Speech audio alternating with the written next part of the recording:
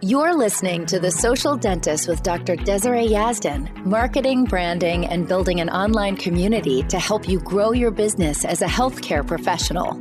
Featured on the Emmy Award-winning daytime talk show, The Doctors, and America's business magazine, Forbes, Dr. Yazdan gives you insight on how she's cracked the code to social media and how to use it as a way to make your business more profitable. And now, Dr. Yazdan. Hello, my lovely healthcare professionals. I am excited about today's topic. I want to clear up a lot of things for you today. So we're going to be talking about the 50-50 concept of life and business and all things today. I was recently coaching a client in my one-to-one coaching business, and I started talking to her about the 50-50 concept, and she was just mind blown by this. I think that I've talked about this quite a bit since I've put it in posts on Instagram. I've written email content about it. I've seeded it through some of these podcast episodes here and there. But up to this point, I never actually had a podcast episode just on this concept. So that's what we are going to be talking about today. And I hope this concept changes your life the way that it did mine. I see a lot of books and movies and social media posts and so on talking about this pursuit of happiness and talking about how happiness is a choice and you get to choose to be happy all the time if you want and to try to find the good in every bad situation and to always search for the positive. And it really sets up this theory of chasing happiness or trying to get rid of all of the unpleasant feelings that we feel. And it sets this unrealistic expectation that if we try hard enough, we will actually arrive at this place where everything is blissful and everything is amazing and you feel great 100% of the time. And it's impossible. I believe that the human experience was not created for us to feel 100% happy all of the time. And I don't think trying to get to this place where everything is perfect and we're always happy is actually useful. There are many situations that we actually don't want to be happy about. Like, I could never imagine trying to find the positive in the death of a child. Just saying that out loud literally makes me want to cry. Or like the fact of like thinking a loved one being killed in a tragic accident. There's no reason I could ever think of being happy in that kind of situation. In fact, when I think about stuff like that, I want to actually be sad about them. I don't want to feel good about them. No matter how much time passes, I don't want to find the positive in those situations. Now, I understand those are really extreme, but I just want to put it out there that it's going to be impossible to feel good 100% of the time. And you likely don't want to feel good 100% of the time, right? So I believe that life is 50-50. 50% of the time, life is great. You feel great. Things are fun. You love what you're doing. And 50% of the time, it's hard and it sucks. And the sooner you can accept this to be the truth, the easier your life will be. So sometimes we think that when our businesses have more money, when you're taking home more money, when you're doing those 3 to 4 procedures you really want to all day long, when your kids behave a certain way or whatever it is, then you will be happy. Then things will be great. And then what happens is you just like yearn for that and you're striving for that all the time. You're always like on the go of like, okay, I'm going to get to this point where then I'm going to be super happy and I'm going to feel good all the time, just if I could control all of these circumstances, right? And you look at people on social media that seem like they have it all together, that mom of 4 that always looks good and has the perfect hair and the clean home and the kids post perfectly in photos and all matching outfits and they look so cute, or the business owner who does exactly what you do but seems more successful, seems like they're really killing it, or the person who lives in your dream home. You think that they have it so much better because they have this beautiful home and it's perfectly put together and the drawers are completely organized and like the closet just looks like a boutique. But here's the thing. They don't. Their lives are also 50-50, right? Most people don't understand this, so they go out and accumulate as much as they can, more friends, more money, more success, more. And I hate to break it to you, but even when you achieve all of those things, life will still be 50-50. Maybe just a different flavor of 50-50, right? But it won't feel any better. Think about this. This is like one of the best examples if you have lived this situation, which many of you who I talk to on a regular basis have. And many of you who I'm in Facebook groups with have, because I see you posting about this type of stuff all the time. When you were in professional school, you probably thought when you graduated, life would be so much better. Then you graduated and thought, okay, if I could just get the perfect job and make a ton of money like I imagined I would, and a ton of money to you was like one like you had in mind exactly what that would be, right? So you thought, when I get to that point, then I will be happy. Then maybe you became an associate, a practice you loved, and thought, okay, when I have my own business and I'm making more money, I will be so happy. Then you became a business owner and you're like, okay, what the heck? I'm working more than ever and making the same or possibly less. I'm not happy at all, right?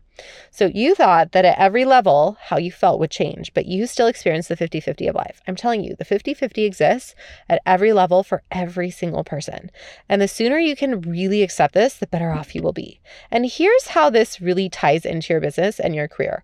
Most of our suffering comes from resistance. So when we hold the belief that something shouldn't be happening, or we should love every aspect of what we do in our business each day, we're not accepting what is actually happening, and we aren't able to find peace. Believing something shouldn't be happening or should be happening a different way does nothing but create fear, anger, and frustration. And when we think we have made it clear to our staff how they should follow specific protocols, and we have it written down and we have meetings about it, and then 3 weeks later, they go back to their old habits and we think they shouldn't, and that something has gone wrong, what you're doing is setting yourself back. It will serve you better to just accept that this is the part of the business that you don't like. It's the 50% where you don't like what you're doing, right? Like micromanaging your staff, but you actually want the result of a specific protocol being done in your practice. So you speak to them again, even when you don't love doing it, right? So it's really funny. Actually, yesterday, I was communicating with my office manager and I was asking her something about doing the patient care calls. And she just kind of like had made up her own rule, because I was like, hey, how come you didn't call this patient on this specific day? And she's like, oh yeah, I do those 2 days later. I'm like, right, but that's actually not what the office protocol is. So don't make up your own protocols, right? But like, I didn't go into this whole thing of like, oh my gosh, it's been written down. We've talked about this. It's on her daily checklist sheet, blah, blah, blah, blah, blah, right? Like I didn't get into any drama about it. I was just like, oh, she made up her own protocol. That's fascinating. So we need to make sure that she sticks to the protocols. I wonder what other protocols she's making up on her own, right? Like, so you want to always like not stay in the drama of it, not stay in the frustration, and not think that necessarily something has gone wrong, right? Like this is just the 50% that I don't like.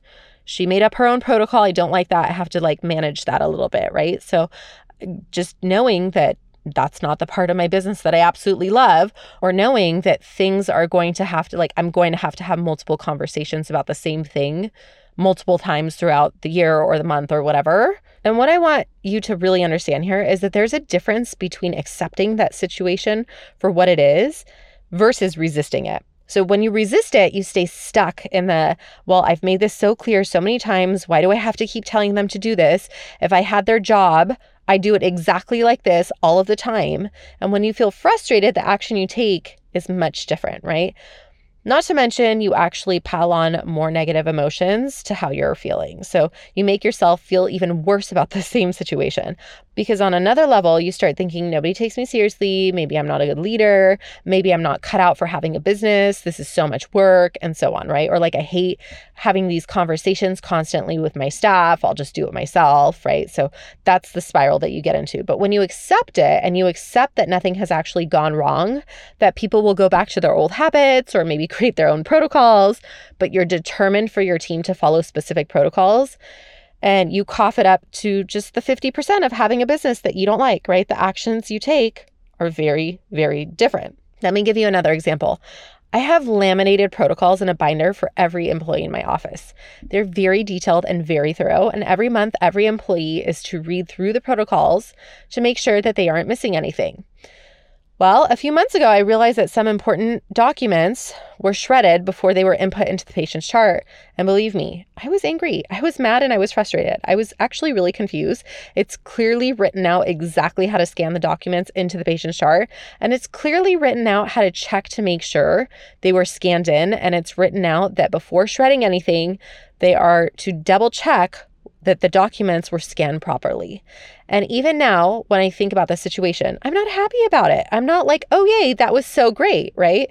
But instead of being in resistance of it and spinning in confusion of like how this could happen and just like staying there and being mad about it, I literally reminded myself that this is the 50% of the business that I don't like, and I accepted it. And from that acceptance, I went to work to create an updated protocol of how to avoid this in the future. I essentially made my business better. Am I happy about the situation? No, but accepting the situation and not ruining my day or my week or my month over it was so much of a better use of me and my business, right? Here's something else you may deal with every now and then. Days when you don't have much energy. Even though you supposedly got a lot of sleep the night before, you might think to yourself, well, I shouldn't feel this way. Why do I feel like this? What's wrong with me? I should be happier. I should feel good. I actually slept last night, right? When in actuality, it's just a low energy day. When I notice that I'm having an off day and believe nothing has gone wrong, this is just the 50-50 of life, right? I don't experience the onslaught of thoughts and feelings of resistance. I can take a breath, acknowledge what I'm feeling, ask myself why or what I need in this moment, and know that it's just going to pass, as all things do.